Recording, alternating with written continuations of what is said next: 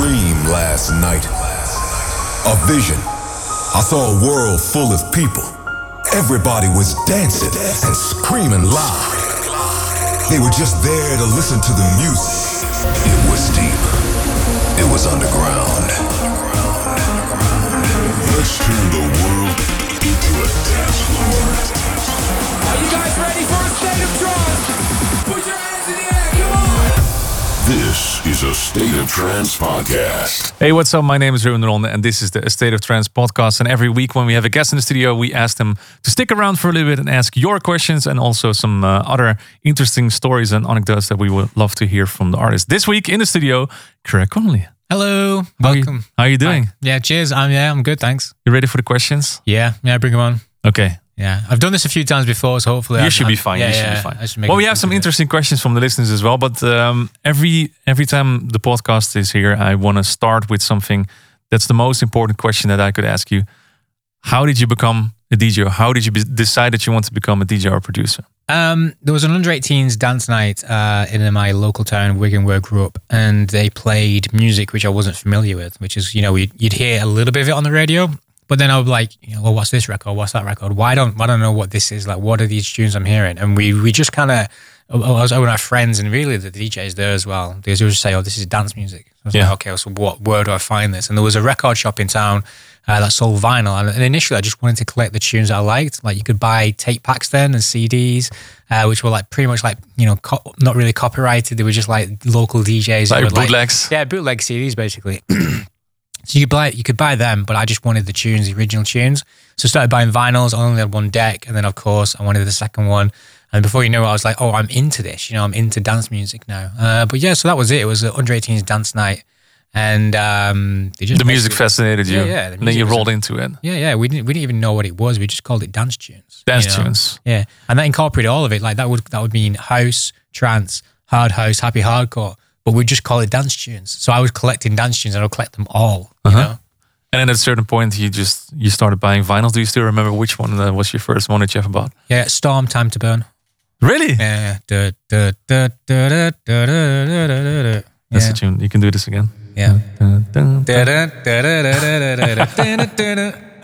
That's a tune. Yeah, it's really good, man. And there was dance in your eyes. There was dance music. So I look back now. What would you call it? Commercial hard house. It had that kind of like chunky beat. It's hard to say what it was. You just dance tunes. There was probably maybe the year 2000, something like that. Yeah, it was 2000. And everybody was playing everything mixed up. There was some genres, but people didn't stick to it, I guess. No, like you'd listen to Judge Jules on the radio, and Dave Pearce, and they would just play a whole variety, They would start with some breakbeat and then some dance music. Like house and trance were like the two biggest sounds, but then, there was kind of like this kind of like cheeky hard house, like commercial hard house, I call it. So, like I said, Storm, Time to Burn, things like that, like Welcome to the Dance and stuff like that. Like he was too hard to say it was trance. It wasn't really house. It was too fast. It was just like, we don't even know what it was. We were just like cool dance tunes. Yeah. And by accident, you bought two turntables and you started spinning as well. Yeah. So I was like 13 when I got the first one, probably 14 when I got the second one. And then, I just started collecting records.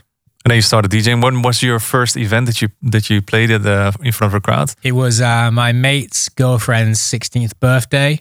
And like I said, we played like house, trance and hard house. And then it was just in like this pub.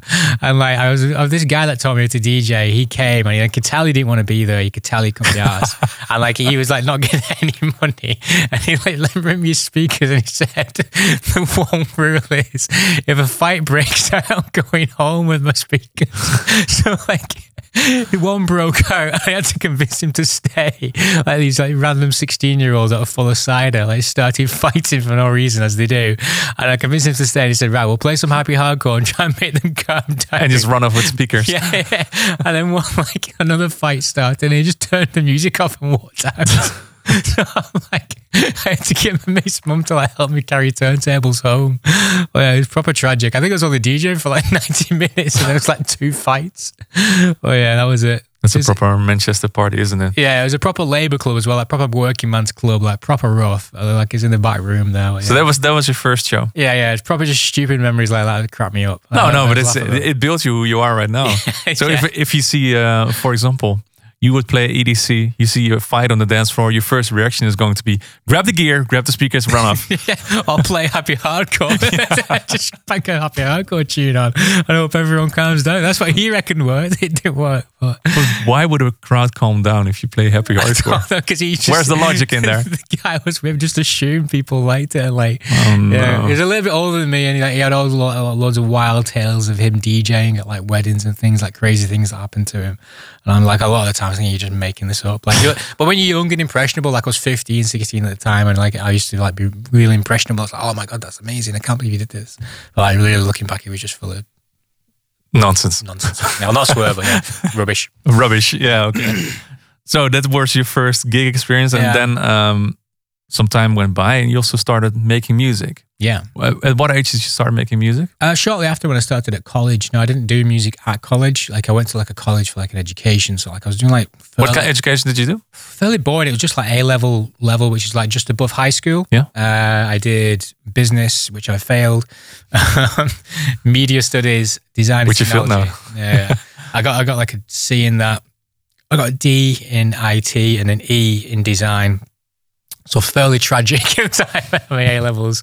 But at the same time, I discovered producing music. So like I spent most of my time rather than studying, just like, Reason, Propeller Heads? Yeah. That's why I started as well. 1.5, I think. Yeah, it was like Reason 2 or something, and like a crack of Cubase. And I would sit there on my dad's PC and like, headphones on all night, just like, do stuff like just like record the vinyl, just through the line in the jack and just like take a beat. And then like, I didn't realize I was doing it at this time, but like, I was looping parts of tunes, and that's essentially what sequencing is. So like what I do now, when I see blocks on screen when I'm making music, it was just the same as I did then. I was just looping the recording I made and trying to make something from it. So you're ripping your samples already on the young age? Yeah. So I was ripping bits of vinyl and trying to like make mashups with them and stuff, and like, but do it on the computer. Because all my friends was like, they're still sticking to the turntables. They didn't know like, why are we spending so much time on the computer if you're into music? It's like, like trying to explain that's kind of like, this is how you kind of do it. And I didn't really know myself. Like it took me years to figure out how I actually did it, MIDI sequencing and things. But yeah, that was like earliest memories is ripping things and using Reason and sitting there failing my A-levels, with the headphones on every night. Reason was quite difficult because right now I have Ableton in front of me. You drop a sample in and it automatically detects the BPM. Yeah. And it puts a grid on it, but Reason did have nothing like that. Yeah. Because you just needed to cut everything apart and put everything in the right bits. Yeah. And Reason had like the cable things. Yeah, like, so you had to flip the mixer. And like if you dropped a plugin or like an instrument or a mixer in the wrong order, like you're not realizing you get a sound, you have to like flip it around. And when you're 16, you got no one to help you, like pulling your hair out. I think I spent like 3 weeks trying to make music in Reason until someone told me like, you do realize there's a sequencer. And I just said, it's not a sampler, it's a sequencer. Yeah. I was like, I'm not using this arpeggiated thing to make like arpeggiated like Coldplay riffs, like just repeating clocks, like trying to get my head around it. And the funny thing is right now, like, I'm not going to say that you're old, but I'm old, so I can say I'm old. Right now, if you start working in Reason, you just go on YouTube, you find a million tutorials. But back then there was zero. You had to buy a book. Yeah, you had to go read the manual. You had to leave your house, go to the shop to buy a magazine, and hope there was like a reasonably good tutorial that might make sense to you. Computer music magazine. Yeah. Computer music, or like read the manual, that you came with. But yeah, there was no YouTube tutorials. I mean, like, trying to watch a video on YouTube, it would take me like 10 minutes just to like buffer the whole video. And no one was sitting there making tutorials. So yeah. I went to music college though when I was 18. So after the failed A-levels, there was no like pre-requirements other than pay these people loads of money. So like instead of like going to uni, my parents like very kindly said, you're not going to go to uni. You can tell it's pointless sending you there because you're not going to pass your degree. Would you want to do this instead? I was like, please God, yes, let me do this. So like I spent 2 years there. It was just called the School of Sound Recording. That's where I learned how to use Cubase, Pro Tools, and Reason properly. Yeah. So I left there. I was like, right, I have all this, this like what I call technique. Like I knew how things should be done. It didn't necessarily mean I could make things sound good. Mm-hmm. But then I think like you'll understand as well. As people like real producers, like it takes years of you keep doing the same thing before you make things that sound good. Yeah. So I didn't really have a release until I was like 25, maybe. So like 2011. 2011. Yeah. So I was like about 25 then. So that was like 8 years, and I'd done different jobs after that. Like I working in music shops. I went working for Apple for a bit. Worked for Garuda for a little bit. So there's different things I went along with, before I released my first record. Step by step, I guess. Yeah. And I still like, even then I was, you might have said I was probably not quite ready, but you all have to start somewhere, and like those first few records were okay, but then like I feel like the music I made like way later on in my life was much better and much like what I wanted to sound like. I think that's a problem that every producer has. When you put something out, you already hear like, I should have done this. Yeah. Or if I look back to my music that I created in, let's say, 2008, I'm almost embarrassed. Yeah. Oh, totally. Like, this sounds rubbish. Yeah. But back then it was different, and then it was a whole different sound or different producing way, I guess. Couldn't agree more. I mean, there's tunes I'd let you would like to delete. I wish I could just email the label that was released on, just go, please delete that. Yeah, please delete this. Like, I can't even bring myself to think, God, why did I release that? But it was a different time, and I was doing a slightly different sound, and, you know, I was kind of wrapped up in different things. And, but you know, we all do what we do. I was speaking to Ermin about it as well. Like, you know, that track I made, Black Hole, was like a blessing and a curse, because, like, we spoke about this recently, and I think he said it might have been Blue Fear for him, or Communication. We're like, Blue Fear. You shoot right up and get like really massive really quickly, but then like I had like nothing then for years of any note that was any good. So like I was like trying to compete with people and trying to like get gigs, and thought in my head that I'd like, you know, got really far, like really unhumble, like bad attitude towards work and gigs and releases. And it took me a long time to come down from that and like realize like, shit, like you got to like get better here. Like, cause there's people flying past you and you think you're mint because you've made Black Hole. But so it's like, and like, you know, Armin said similar. He said he had struggled for a long time to make something follow up to, you know, Blue This Fear. sort of feels like a Blue Fear. Yeah. And he's like, you know, you get insecure and like different, you know, feelings around it. And that's the same thing. Like, I don't think I made a good record after Black Hole for maybe 2 years, 3 years, maybe longer. I mean, you could go as far as saying, How Can I? You know, the One Second Closer album. If you look at that period of time in my career, you can't really think that much stood out, you know. But it's okay, you know, we got to learn from these things, and we, you know, set ourselves new standards and new yardsticks, and that's what I did for myself. And after that album, met Neil, worked with Neil Scarborough, Music First, Rob Murphy, and you know, I set myself a really high bar, like an even higher bar than I had before.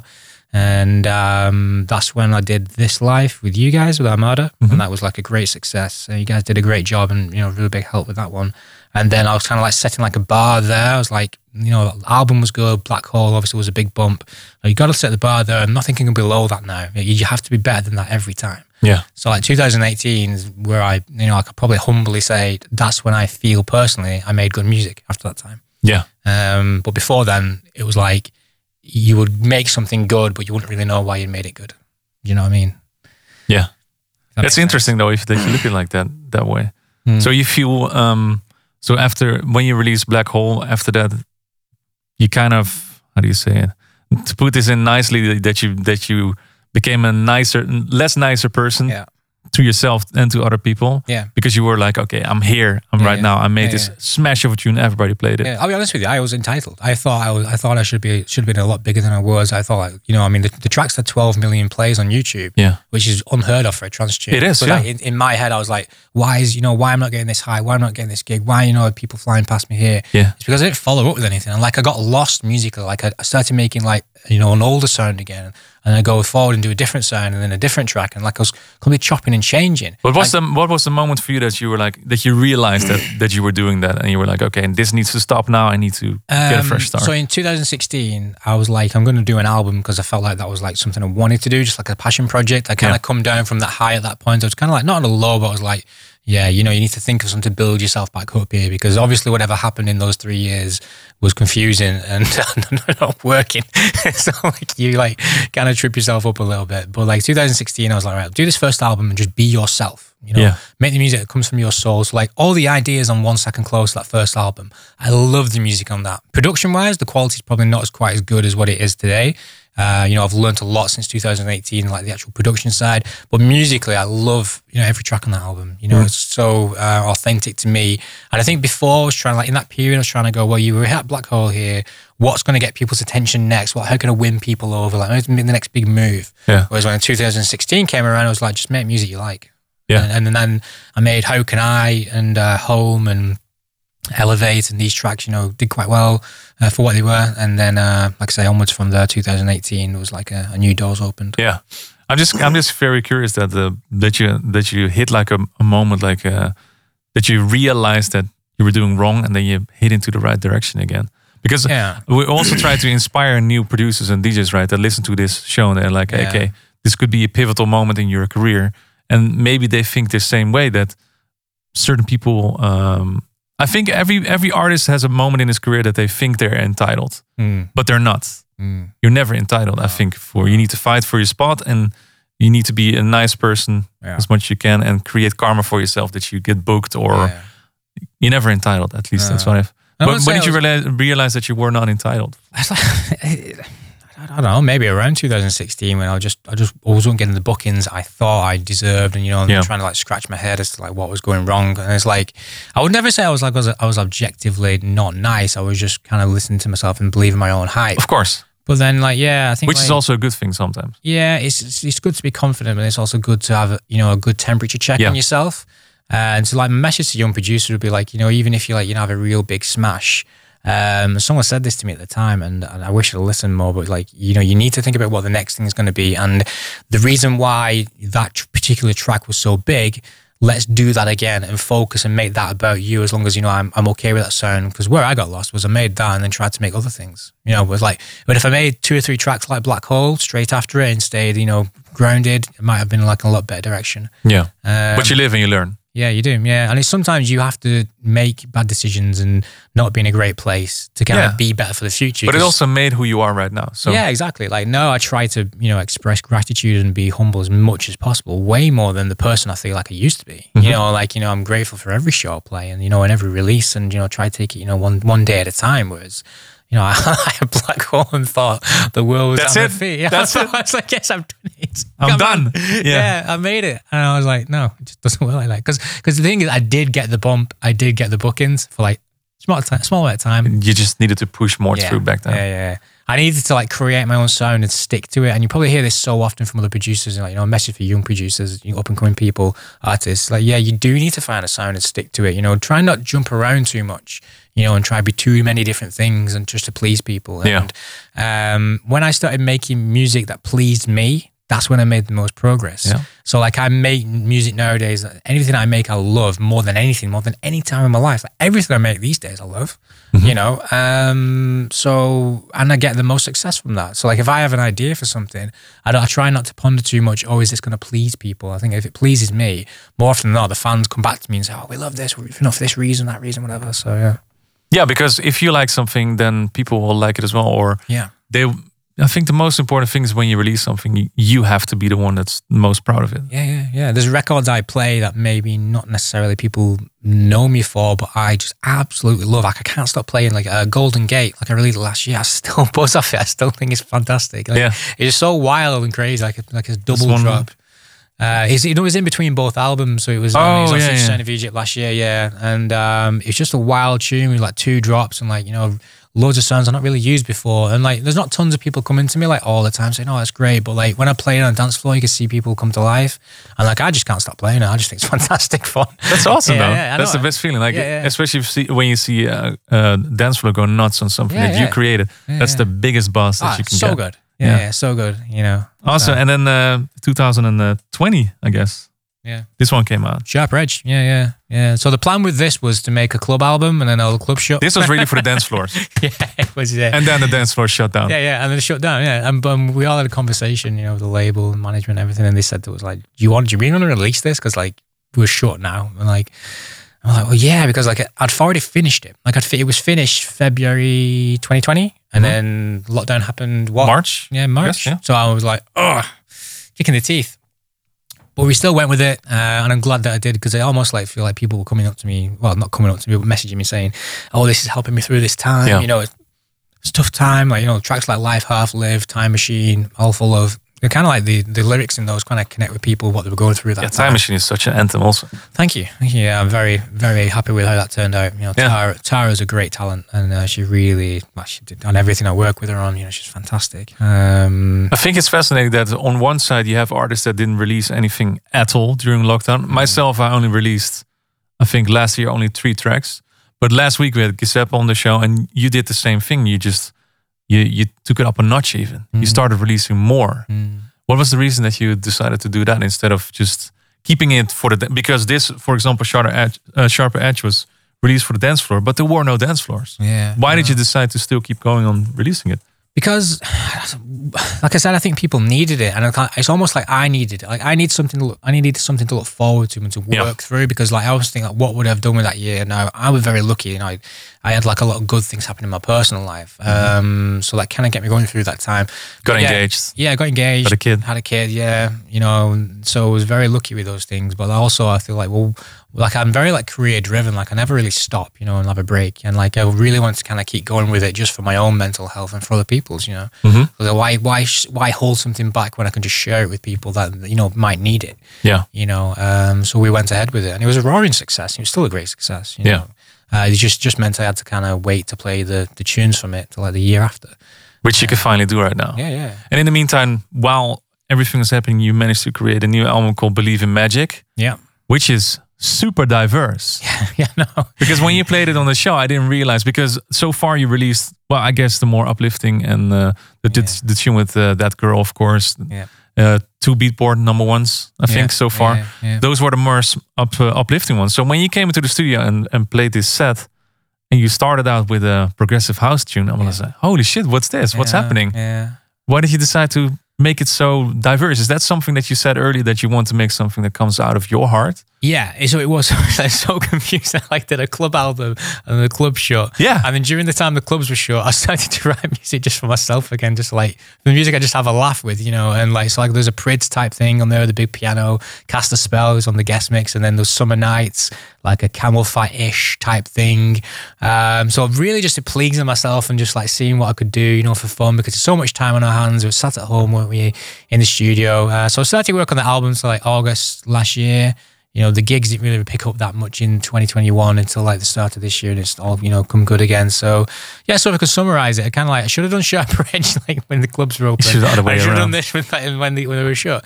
But look, hey, everything happens for a reason, and like, I hope people here believe in magic, and I just hope that they just sit there with an open mind and enjoy it. It's not all progressive, but like there's a little bit of everything on there, and I always think it's important to do a dance trance album where every single track needs to have its own sound set. Mm-hmm. People ask me, like I speak to some friends at the weekend, like, how have you done 3 albums in 5 years? Like, how'd you do it? I sit there with a spreadsheet, right? And I need to fill 12 slots. And every one of those slots has to sound different to the last. So so I don't just have the same sound set rehashed 12 times. So what you'll hear on here is like the opening track is like an ambient thing with some bells in there, like no beats at all. And you got Cast a Spell, which is Pridsy piano type, house music from like 10 years ago. Summer Nights, we've talked about that. Voodoo, which is like drum code type techno.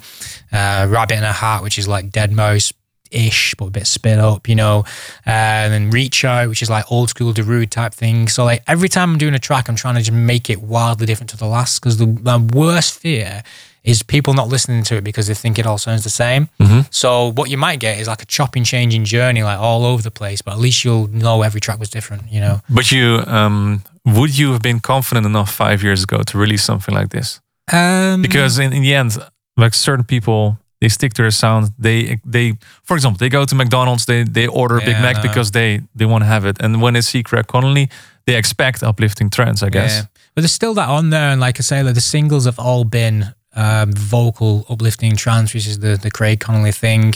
So that's on there as well. It's just there's just a bunch of different stuff on at the start, I don't feel that insecure about it. I think like I was probably more insecure with Sharper Edge because like it was a time where I was just really getting that grip on the scene and like getting booked in all really cool places I wanted to play, like Luminosity and Dream State, all these really cool places I've always wanted to play. And I thought, I must make like just a thrashing trance album, just so people know I am 100% Craig Connelly is trance, and drill it into people's brains.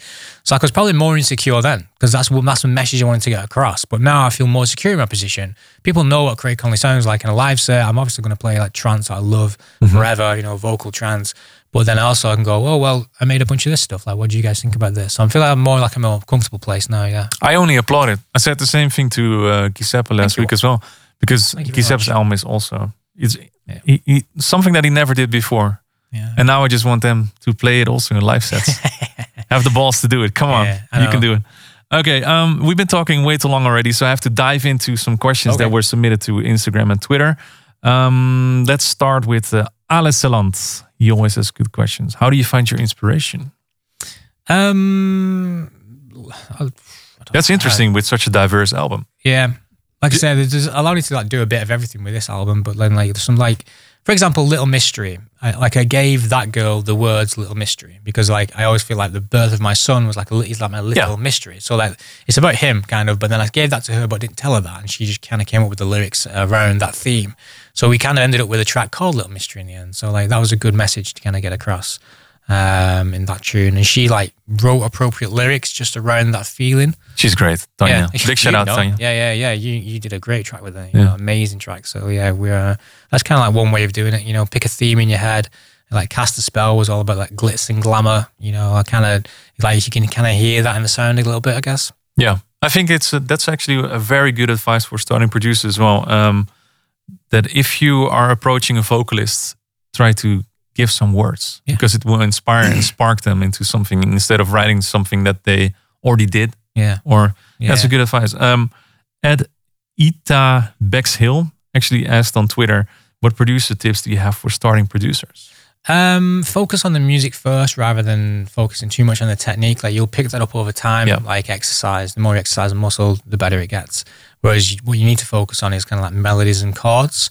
I'd say before committing to, so you've done it for a few months or whatever, try to learn as much about harmony and melody as you can. Yeah. And then try and write, say, like 10 melodies, 10 chord sequences, and just pick the best. I think often a mistake I see with the young producers is that they will write one idea and then try for months to try and finish that track at one idea. Rather than if you write a bunch of ideas and pick the best, you've more chance of honing in on something which is really, really good. Yeah. And ask your friends as well, like play them just on a little synth, you know, just a little patch or whatever, nothing too complicated. Just say which of these ideas you think is the coolest and focus on that one. But friends always lie. Yeah, it's hard with friends. Okay, maybe. I mean, music, I'm saying it the wrong way. So, for example, when I started making music, this is a long time ago, 2002, 2003, maybe something like that. I would play something to my friends in the car. I was really proud of it, and when I listen to it now, it's absolute shit. But they were loving it. They were like, "Yeah, this is great." I'm like, now I'm like, you guys are just lying to me. Maybe try and make friends with someone that can help you in the right direction. But also, you know, listen to music you like, and you know, hold yourself accountable and go, okay, well, is this, you know, a similar kind of thing to that? The melody, you know, the structure, the rhythm of it, the melodic parts, and just practice your melodies. Yeah. Ali Teal Lopez G wants to know, and I wonder also because you're doing a back-to-back set with him in Montreal, I think. Yeah. When will you do a collab with Factor B? Yeah, well, we did one on Sharper Edge called Transatlantic. Mm-hmm. We should do another one very soon. Obviously, I love his sound as well. He's a fantastic producer, one of the best trance producers in the world probably right now. And yeah, so hopefully when we can... Sea of Thoughts was my favorite track of last year. Yes, incredible. Unbelievable tune. Yeah. His Theatre of the Mind album is outrageously good. So like, yeah, I can't wait to hook up with him again at the right time. And, you know, maybe we'll get in the studio together. Spend some time together again. Next question comes from Hakan Salumi Musa. Is it possible to get some of your tracks on vinyl? Well, I bought one of these when it came out. So a Sharper Edge is available on vinyl. Is it still available or is it sold out? Yeah, I think there's probably I got a notice saying there was a few copies left. So maybe they've gone on, maybe not. But check out the Magic Music Shop for that one. Yeah, and Believe in Magic. Yeah, I have it here on CD, but it's also going to be on vinyl. It is, yeah. That's on my big cartels who just head to my Linktree, Craig Connolly, you know, or any of that. If you go on my social media, it's everywhere right now. But there's, you know, the vinyl for Believe in Magic is available. And we'll probably have to wait a bit for that. Yeah. Because of pressings just being... Yeah. They said August, but we'll see. We'll see. Kologo Vetster wants to know from Instagram, since what age did you love trance? And what is your favorite song of all time? Song or trance track? Because it could be two. Let's do both. Okay, so since 1999, I was about 13 at the time, so giving away my age there. But yeah, trance music was on the radio, like I said earlier in the podcast. You know, I was listening to dance music as a whole, but then it was kind of like a couple of years later, I was like honing in on, well, which parts of this dance music is my favorite? Yeah. And I could discover Paul Van Dyk. I was like, oh, well, kind of that is what I say in a roundabout kind of way, what I love the most. So yeah, it was around that time, maybe 2002, 2003, I got into that when I started producing. My favorite song of all time, maybe Ordinary World by Duran Duran. Oh, yeah. So I love Beautiful. 80s music. I really like, you know. Are you a synth pop kid? More like the power ballady stuff. you know, like Waiting for a Star to Fall or that Frankie kind Oh, Goes of to Hollywood. Frankie Goes to Hollywood. Man, I love Frankie Goes to Hollywood. It's so good. Simple Minds, Simply Red, all really embarrassing things me and my dad used to be into. So like that maybe. Is that your guilty pleasure? Yeah. I have I have a playlist on my phone. It's just called Old. That's what it's called. Like Oh, you sit on the songs airplane, are just jamming out to it. Yeah. There's like 30-year-old records on there. It's good stuff though, man. Awesome. And which trance track would be your ultimate trance track? It's so cliche, but I think it's Shivers, man. I think it has to be Shivers. I know Really? like it won, but it's like I remember I was where I was. It was Judge Jules played it, and like Friday night just before I was gonna go out. I think it must have been 17 or something at the time, 18.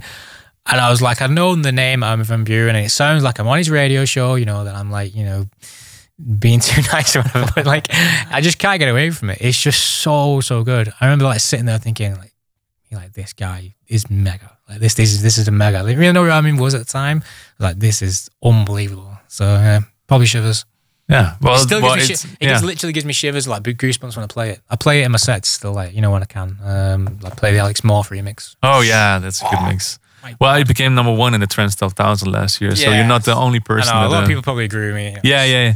Transcyclopedia wants to know, and I want to know this as well, because you started a progressive alias many years ago as a side, and you released one tune, which happened to be on my label Statement Recordings. Yeah. Dovestone. Yeah. How is your progressive alias doing? Well, it's kind of like amalgamated on this album as just being Craig Connolly. So if you wanted to, so you embraced it. Yeah. So if you wanted to hear more Dovestone-y type stuff, the first place would be there. But I'm also writing a lot of that stuff on the side. I just don't tend to share it that much, you know, or release it that much. And I need to kind of like find the right outlet for that music, you know. And I don't know what that is yet, you know, because I have a trance career. I've integrated a little bit of that into my latest album, but we'll see. Maybe there'll be like EPs down the road of just that, you know. Might be a good way to do it. Just having fun in the studio and just practice on a lot of things as well, I guess. Yeah. Elena herself wants to know, who's your favorite producer? There's been a range of people over the years, and you know, it kind of changes with time. I've always liked John O'Callaghan, Giuseppe. You know, people are very lucky to share stages with these days. Yeah. Started with Paul van Dyk, Armin, Above and Beyond. It's like a real amalgamation of people. I don't really have like one favorite. It's just I like little bits of everything, and every single one of them has always they've made something along the timeline which I've gone, wow, that's incredible. So let's look at your Spotify overview of 2021. Which artist was your number 1 that you listened to the most? Craig Connolly. Just kidding. Gotta get paid. Yeah. Probably like bands or something, like, you know, I listen to like a lot of other music other than trance music on Spotify. She also wants to know, Elena herself, which of your tracks are you most proud of?